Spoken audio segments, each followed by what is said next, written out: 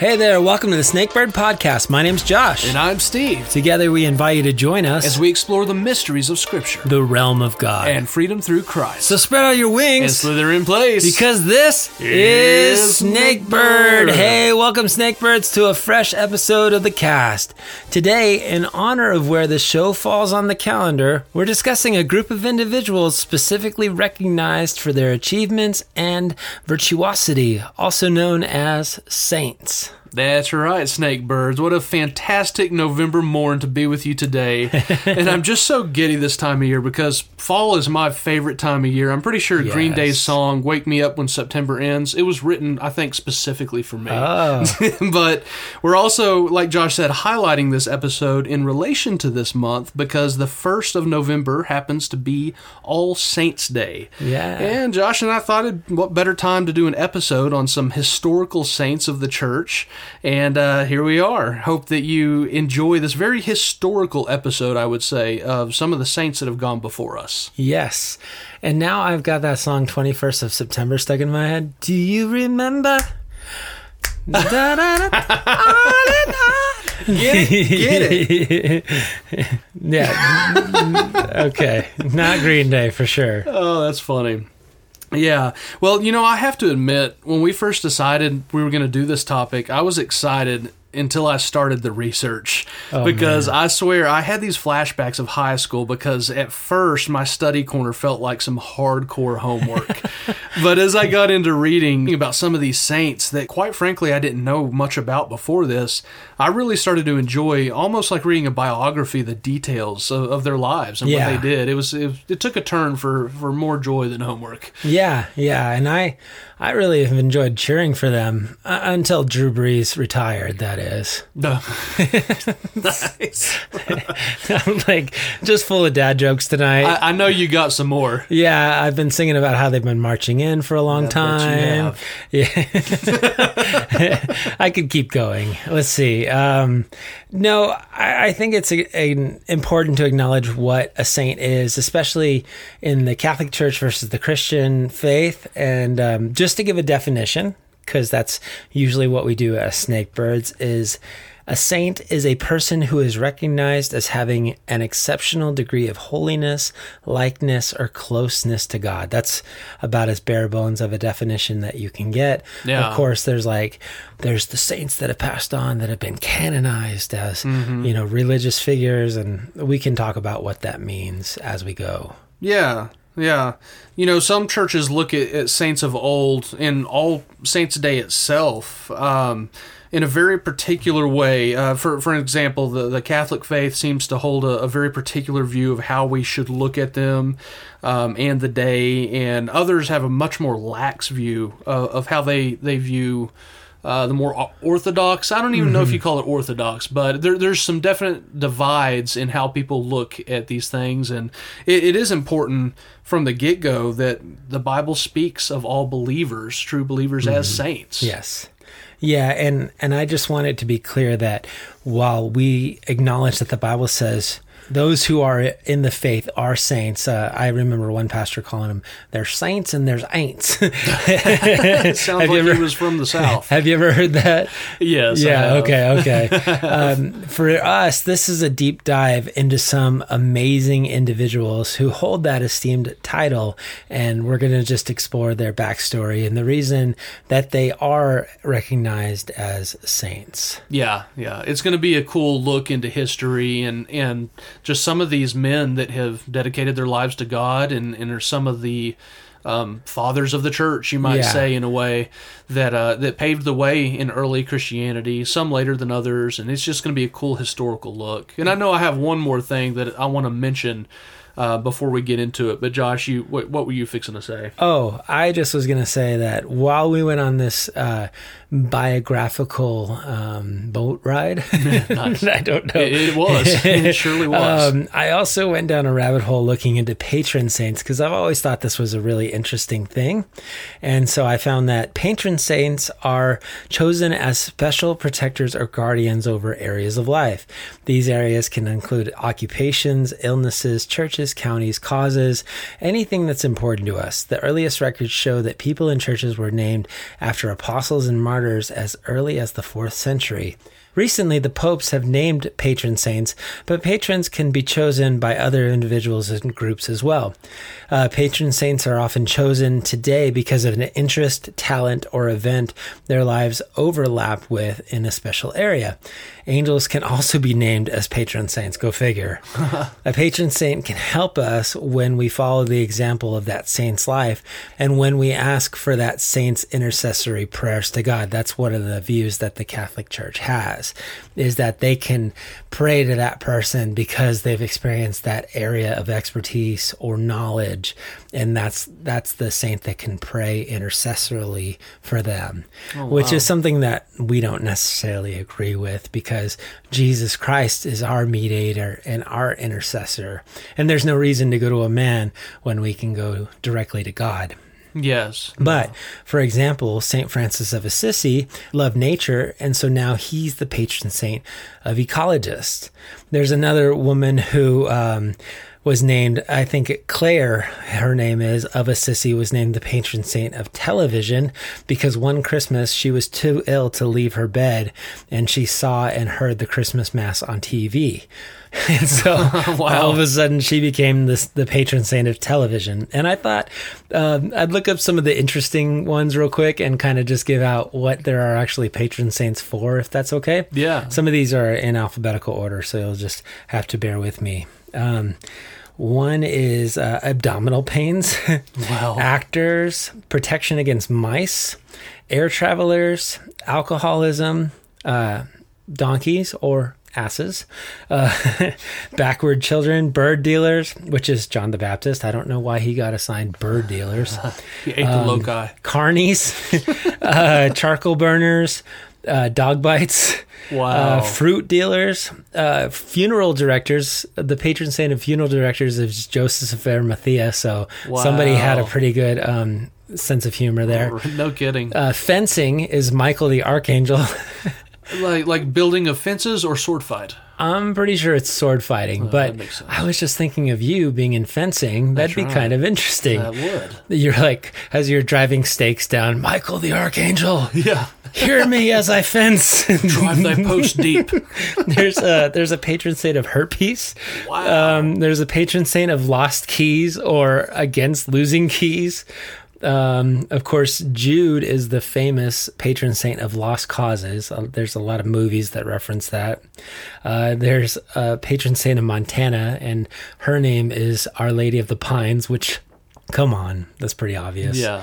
Nail makers, playing card manufacturers, which I didn't even know they needed a patron saint. Racket makers, sick horses, spasms, and whales. And that's just a short extrapolation of a very, very long list of saints. You know, I didn't realize that it was that. I can't even think of the word, but there's so many just every day. It's very pantheon-like. Yes. Yeah, which is interesting because come to find out, this was actually a common practice way before Catholicism did this, because there were sense. patron gods Yes. of certain areas or certain types of things. Like Baal was the god of thunderstorms and the god of like future knowledge. And so I think that's where we get like Beelzebub, Lord of the Flies kind of things. Yeah. And so there's always been some sort of attribution of some sort of earthly aspect to little g gods. Yeah, I have this flashback of a show I watched a long time ago where these two Roman soldiers are arguing, where one of them brings up, I don't know if the god of boots really exists. You know, apparently there's some name. He was like, Yeah. what are you talking about? And he's Yeah. like, well, look, I've got these fine boots. If there's no god of boots, we wouldn't have these fine boots. Yeah. And they got in this big argument, and it reminds me of that. And not to dunk on Catholicism, because that sounds like something that'd be easy to do on our podcast, because, you know, I understand there are certain things that we've even identified in Catholicism that I was like, that's the dumbest thing I ever heard. And then once we studied it, come to find out there's a little more to it than I thought. But this does seem like a marrying of a worldview of saying we have to have these certain things attributed to certain things. And it just, to me, it feels a little off. Well, and I wasn't raised in the Catholic Church, and so a lot of, like you said, there's things that look weird to me that when we study it, there's a little more to it. Mm-hmm. And so there might be some of that going on, but I agree with you. It's very odd in some of those ways how it's looked at. But in spirit of that that angle, I did want to bring a quote that I had, because what we're going to be highlighting and looking at some men that decided to follow God very radically. Mm-hmm. And that's what got them recognized by other people and led to their canonized sainthood and all of that stuff. But we're going to be looking at just some of the characteristics of people who have landed in history books because of their decision to follow God. Yes. But I want to read a quote by Paul Washer here. I'd actually prepared this as my ending, but I thought about it, and this statement's one that should be a foundational understanding rather than a takeaway point. So I usually don't start my study with a gloomy quote, but I really felt the need because it's so true. So here's what Paul Washer says. I really don't like the way we talk about men of God today. It just makes me nauseous. I don't believe it. Why did some people have unusual prayer lives? Well, their strength of will, their discipline, their devotion, their godliness. No. Stop exalting men. I don't believe it. I believe it was this. They saw their need. They realized they were the run of the litter. They were the lesser one to walk into a room. They realized they had nothing. They realized that if God did not move on their behalf, it was hopeless. And that's what did it. And that's why I don't want someone to ever look at anyone and think, oh my goodness, they're so spiritual, they're so this, they're so that. No. And if they think they're that, then they're not what they think they are. It's need, it's weakness, but He can do all things, and I can do all things with the context of His will when He is moving. So I quote St. Washer there, not to take away from any of these amazing stories we're about to hear, but to put them in their proper place. Yes. Because we are all equal in Christ, none any better, none any worse. And I hope that doesn't sour the waters for any listeners out there, but I think it's a foundational thing going into reading about these men that we're not elevating these men because of their righteousness. No. We're looking into their lives and hopefully pulling away some practices that they might have had, or to beware of some practices they might have had to better our relationship with God because of their story and how they chose to follow Him. So I thought that was an important thing to look at the beginning, that we're not elevating men. No, exactly. Yeah, and it's really neat to be called a saint by the Lord. It's really neat to realize that once we have the righteousness of Jesus upon us, we are saints. Yeah. I think it'd be strange to go around calling each other Saint Josh or Saint Stephen. Right. Yeah. But to acknowledge that it's not our righteousness that gives us any credence, it's only Jesus's. And that's why, like Paul Washer said, that's why God is who He is. That's why He's our sufficiency. Yeah. Yeah. It's one of those things, it's like when Paul said, I can't remember the address, but he's like, follow my example. It's men of old that have seeked after God, and we can pull some good things from their lives to follow an example. Yeah. I think it's in 1 Corinthians 9 or 10, imitate me as I imitate Christ, or whatever. Yeah. So, that's kind of the angle we're coming at this from. Sweet. So, Josh, we did a little pool to see who was going to land on a few of these guys. Yeah. I've got 3, and Josh has 3. Yes. So, who goes first? Should we eeny, meeny, miny, moe this? Let's Rochambeau right now. Oh, that's you. Okay, we're not doing best of it. I won. We did rock, paper, scissors, in case you were wondering. I got rock, and Josh had scissors, so it looks like I won. You did. Okay, that takes us directly, folks, to St. Francis of Assisi. And this saint was born around 1182 A.D., died October 3rd, 1226. He was canonized by the Catholic Church July 16th, 1228, so canonized 2 years after his death. One historical site noted that Francis, who earned the nickname the Poor Little Man, is one of the most venerated religious figures in Roman Catholic history, and he and St. Catherine of Siena are the patron saints of Italy. In 1979, Pope John Paul II recognized him as the patron, as Josh said earlier, the patron saint of ecology. And boy, is there a tale to tell about the life that Francis lived, starting with the fact that his birth name wasn't even Francis at all. So let's dive into his life.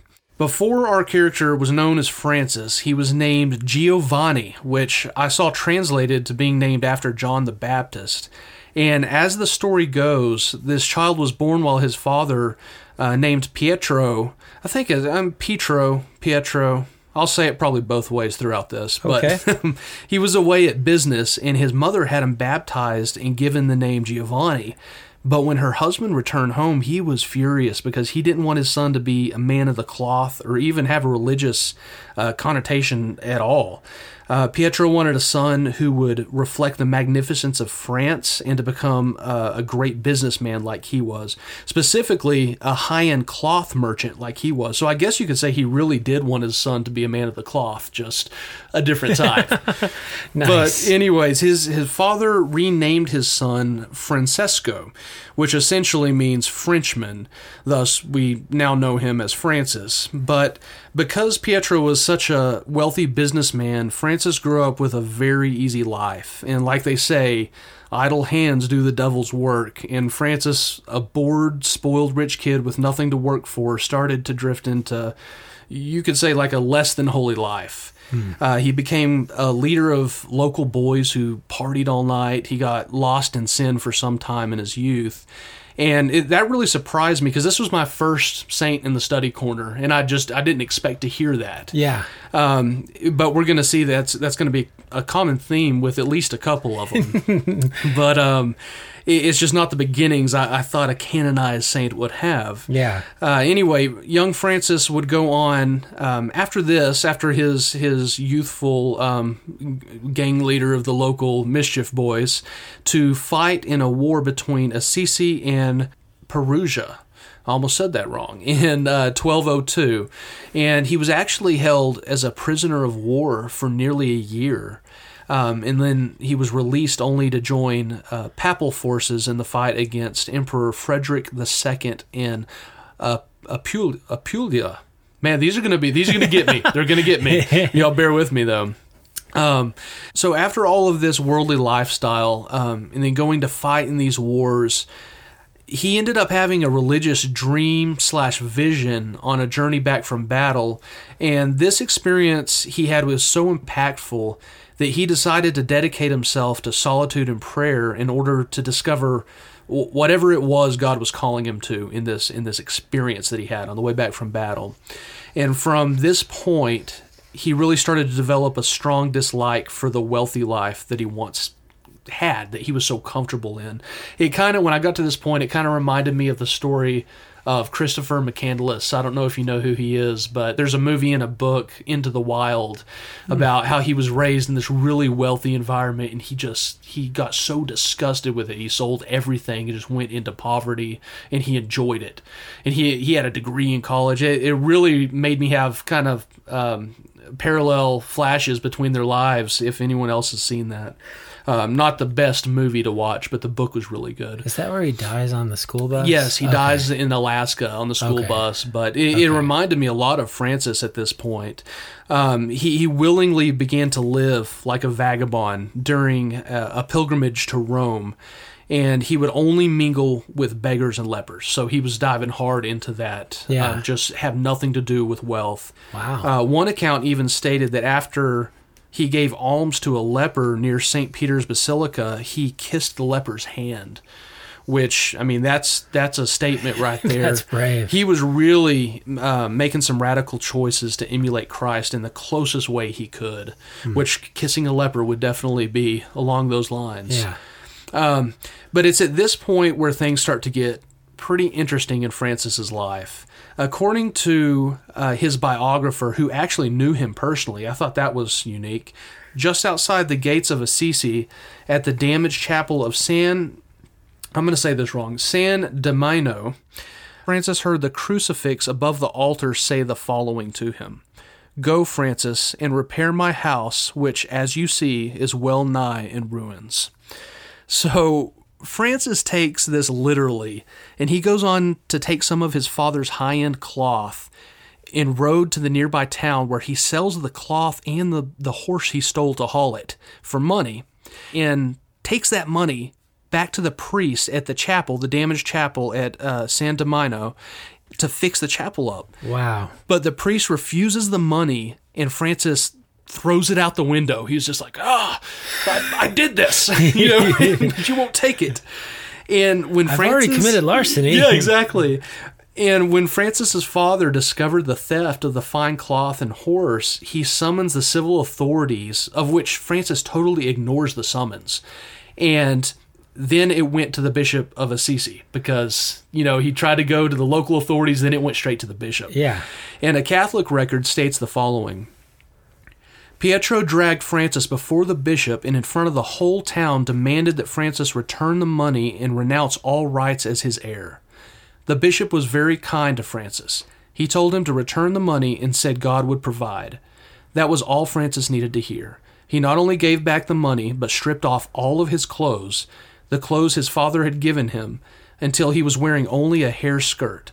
In front of the crowd that had gathered, he said, Pietro Barnardone, oh, that's a terrible pronunciation of that last name, Bernardone, is no longer my father. From now on, I can say with complete freedom, Our Father who art in heaven. Wow. Wearing nothing but cast-off rags, he went into the freezing woods singing. And when robbers beat him later and took his clothes, he climbed out of the ditch and went off singing again. So this is just a crazy scene, but it was a real turning point in his life. It was just wild that he thought he heard that at the chapel and the ruins. He stole the stuff, and then he had another epiphany before the bishop. Just a wild part that took me off guard as I studied this. It sounds a little like Gideon, where he takes his dad's oxen and makes the barbecue and offers it to the Lord. I didn't even think about that. And they wake up and they're smelling it, and the dad's like, "What did you do?" Right.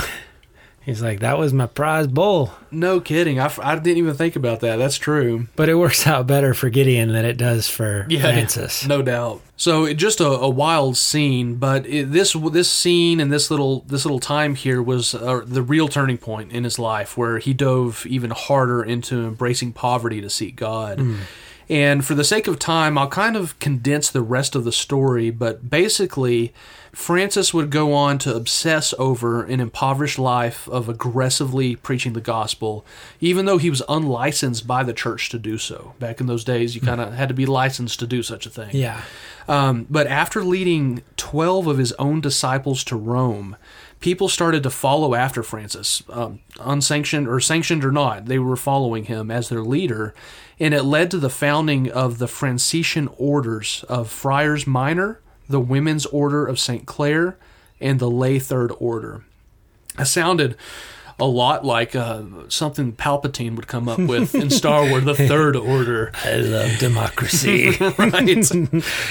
But, I don't expect anyone out there to know what any of those orders or anything was. I certainly didn't. But these Franciscan orders became a pretty big deal. I'm sure if you're Catholic, you're very familiar. I wasn't. Yeah. But they grew through Italy, Spain, and many Muslim regions.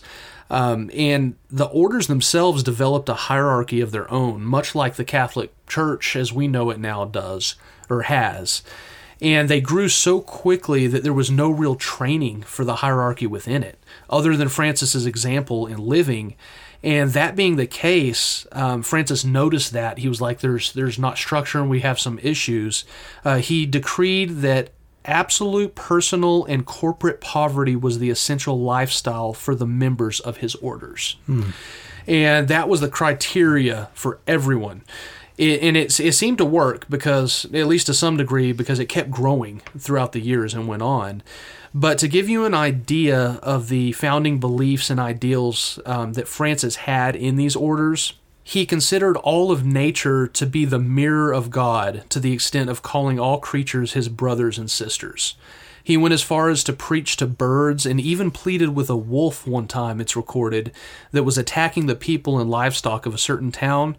And he pleaded with the people to feed the wolf in order to bring peace in nature. Wow. It was that's quite a thing.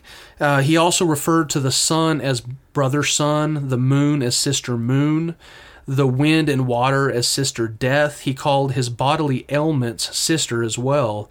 It's recorded that he begged pardon of Brother Ass the Body for having unduly burdened him with his penances. So very, very interesting outlook that he had. A very different environment, to say the least, from what we would be used to as far as how he looked at things. And I guess, I don't know, there's a lot of New Age stuff that sounds very similar to that these days. Yeah. Sister Moon. Yeah, exactly. It really has a feel to me almost a little bit like Hinduism. There would be some Catholic listeners out there that strongly disagree with me saying that, but like in my mind, when I hear all that, it was very much like that in my mind, and that's because I probably have not heard the Catholic, reasons for why he called stuff that way. Sure. Anyway.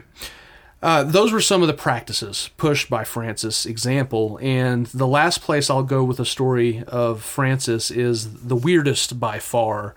It takes place in the summer of 1224 when Francis went to the mountain of Laverna to celebrate a religious feast, and he prepared for St. Michael's Day by fasting for 40 days.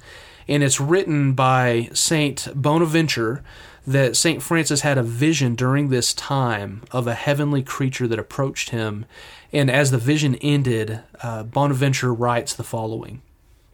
Pondering what this vision might mean, he finally understood that by God's providence he would be made like to the crucified Christ, not by a bodily martyrdom, but by conformity in mind and heart. Then, as the vision disappeared, it left not only a greater ardor of love in the inner man, but no less marvelously marked him outwardly with the stigmata of the crucified. So, if you don't know what the stigmata is, it's the wounds that Christ had on his hands, from being nailed to the cross, and the marks that were put on him.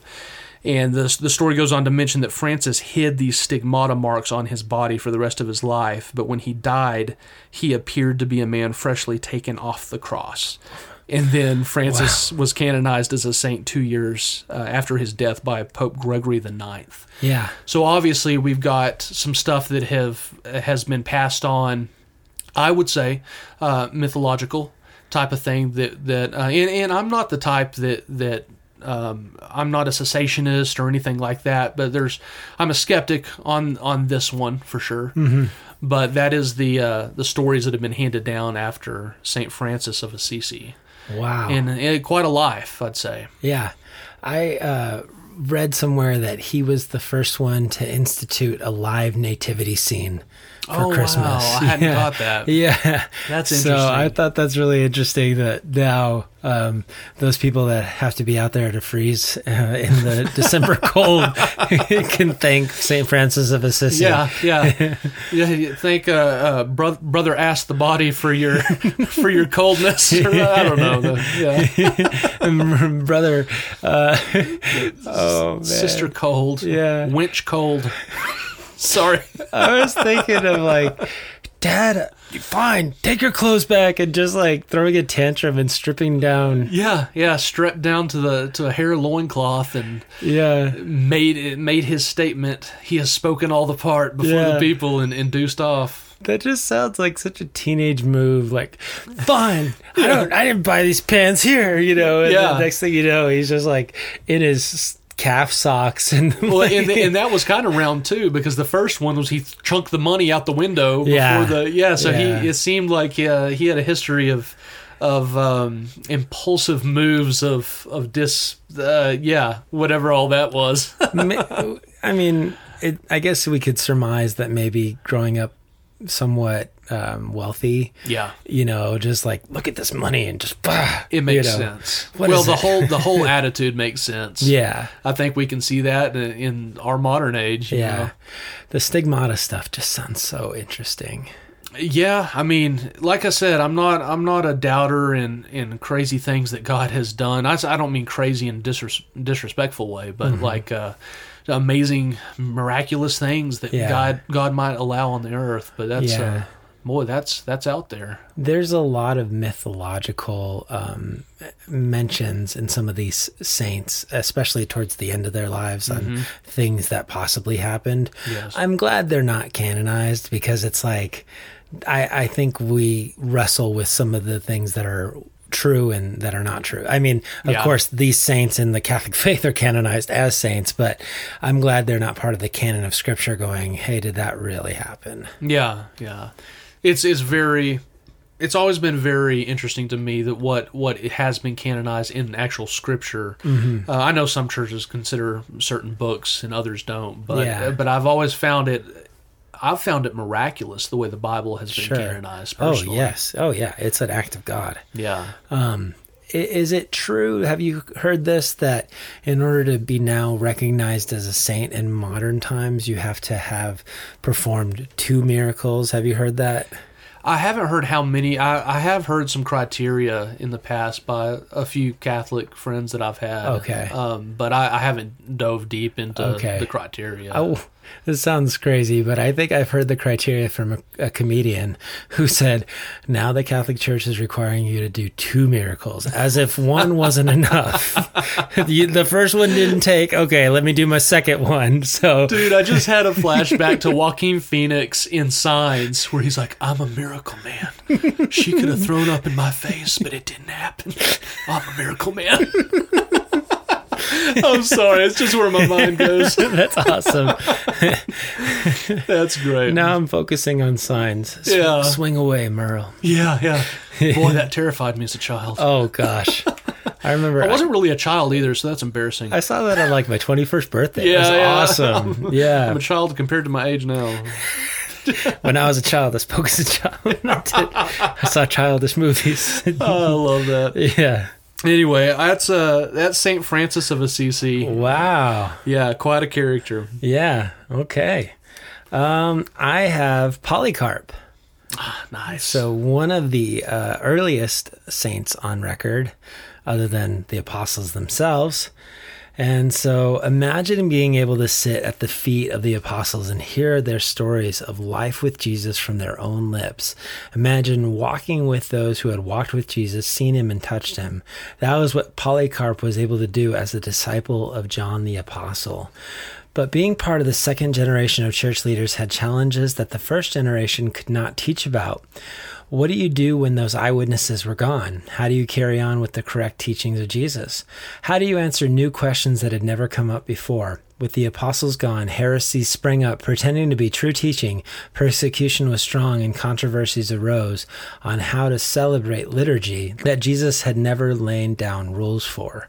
Polycarp, as a holy man and bishop of Smyrna, found that there was only one answer: to be true to the life of Jesus and imitate that life.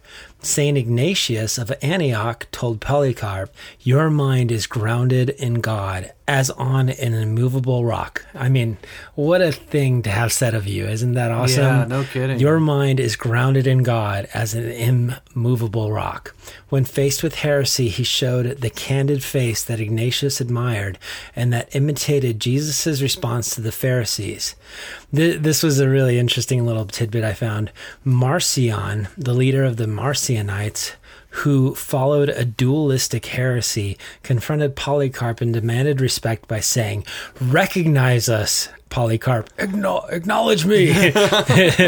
Polycarp responded, "I recognize you. Yes, I recognize the son of Satan." Wow. Yeah. That's very brood of vipers of him. This dude is hardcore. It gets better.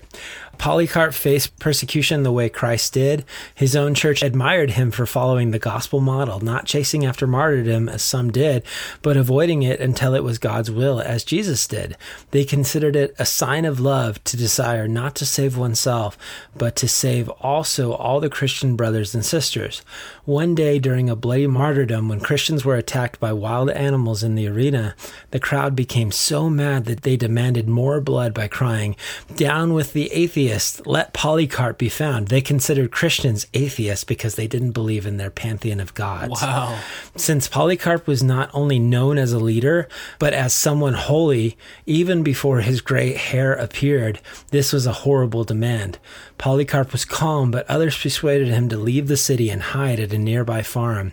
He spent his time in prayer for people he knew and for the church. During his prayer, he saw a vision of his pillow turned to fire and announced to his friends that the dream meant that he would be burned alive. As the search closed in, he moved to another farm, but the authorities discovered he was there by torturing 2 boys. He had little warning since he was upstairs in the house, but he decided to stay, saying God's will be done. Then he went downstairs, talked to his captors, fed them a meal.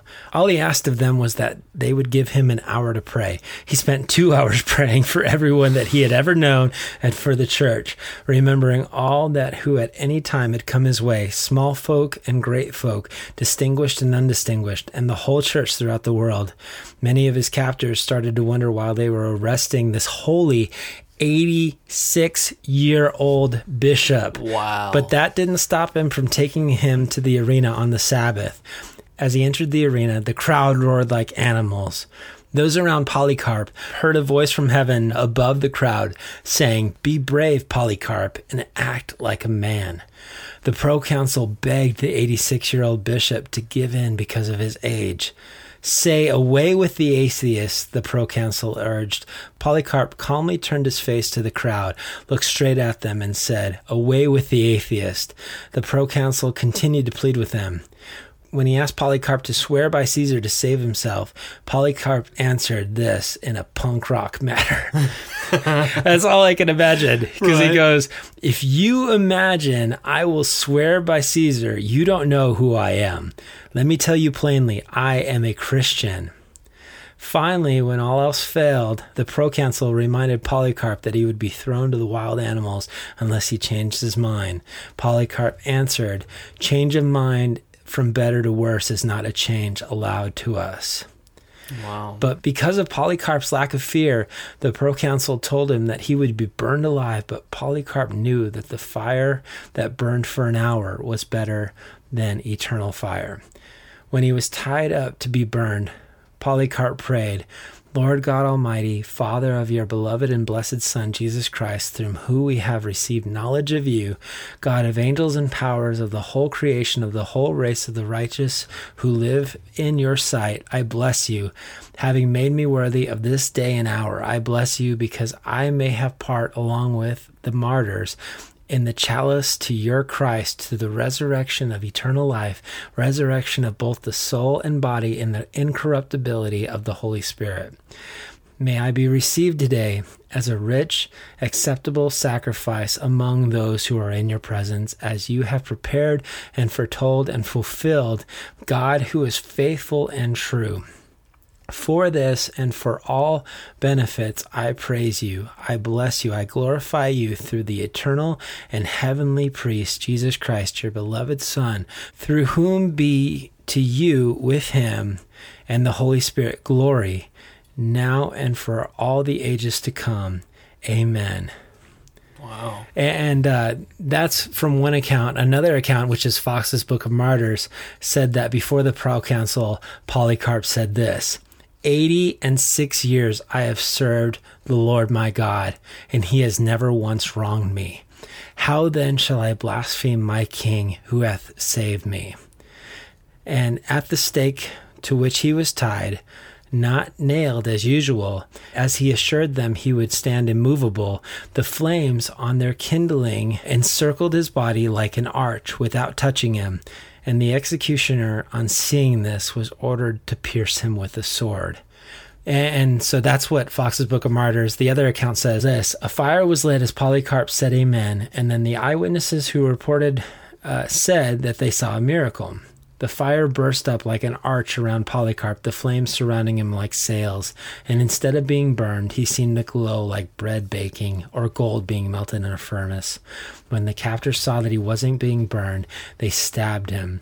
The blood that flowed out of him put the fire out. Wow. I mean, those are just accounts, but I've heard that several times from different areas. And I can only imagine an 86-year-old man who's just so on fire for God. And it's like, I'm not going to bend the knee. I'm not going to bow to your idols.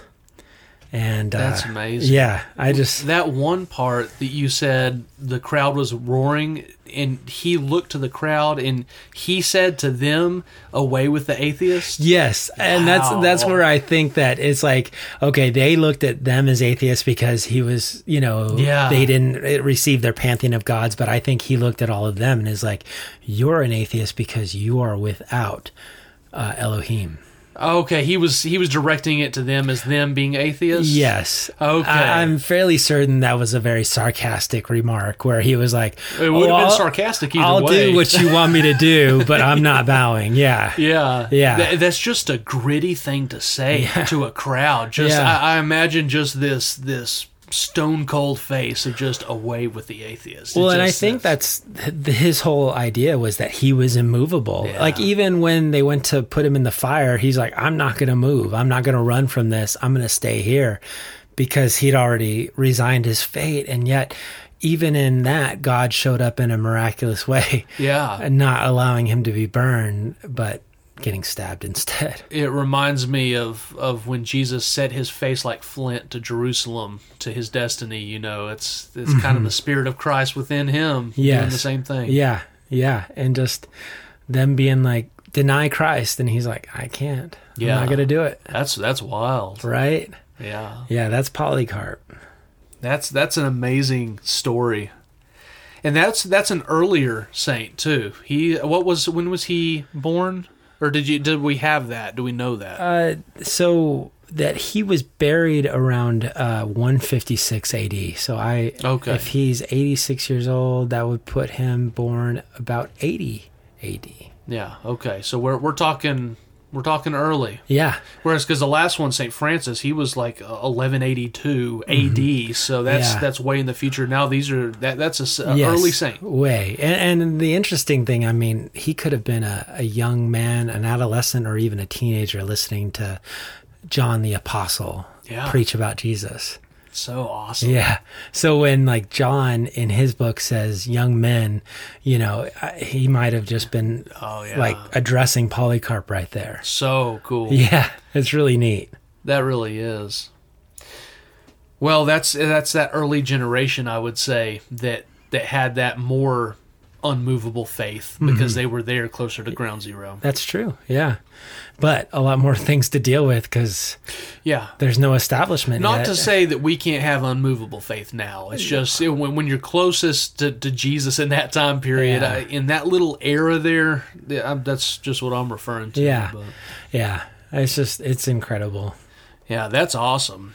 Well, man, here we sit at the end of 2 characters, Josh, and we're already up there in time. This is it was a little zealous, I would say, choosing 6. We initially thought we were going to do 1 episode, but this is obviously going to be a 2-parter. Yeah, we're almost butting up against an hour here, which is usually about what we try to do our programs recently, and so I think it's best to cut it here and come back. I think the other 2 that I have are a little bit shorter. Yeah, mine are too. I think we definitely knocked our 2 heavy hitters out first. So. Yeah, we'll just talk a little faster too. Yeah.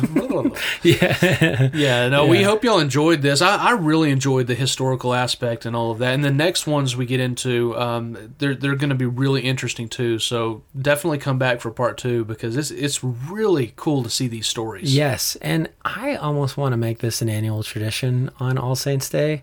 Just to come back and look at maybe a few different ones each year. I think that'd be cool. I feel like there are a lot of interesting stories to tell because these are almost like profiles outside of a profile. Yeah, and I was even going to say we every now and then might for a profile visit a saint or something. But I like your annual idea too. So and if this is resonating with you and you're like, hey, this saint has an interesting story, or I'd love to hear the history of this person that you may not know a lot about, send it in and we will try to add them to the list. Yeah, absolutely. Always encourage you to reach out with ideas you have like that. So feel free to do it. And we are so glad that you're with us. Please come back for episode 2. And remember, you can always reach out through connect@beasnakebird.com and give us a good review and some stars if you feel us worthy to do so. It pushes the podcast out there to more ears.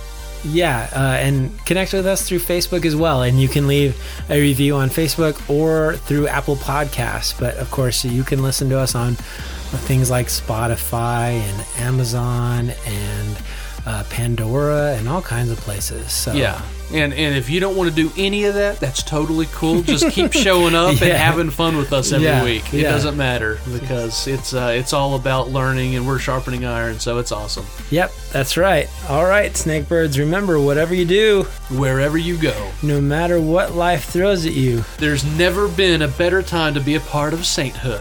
And be a snakebird.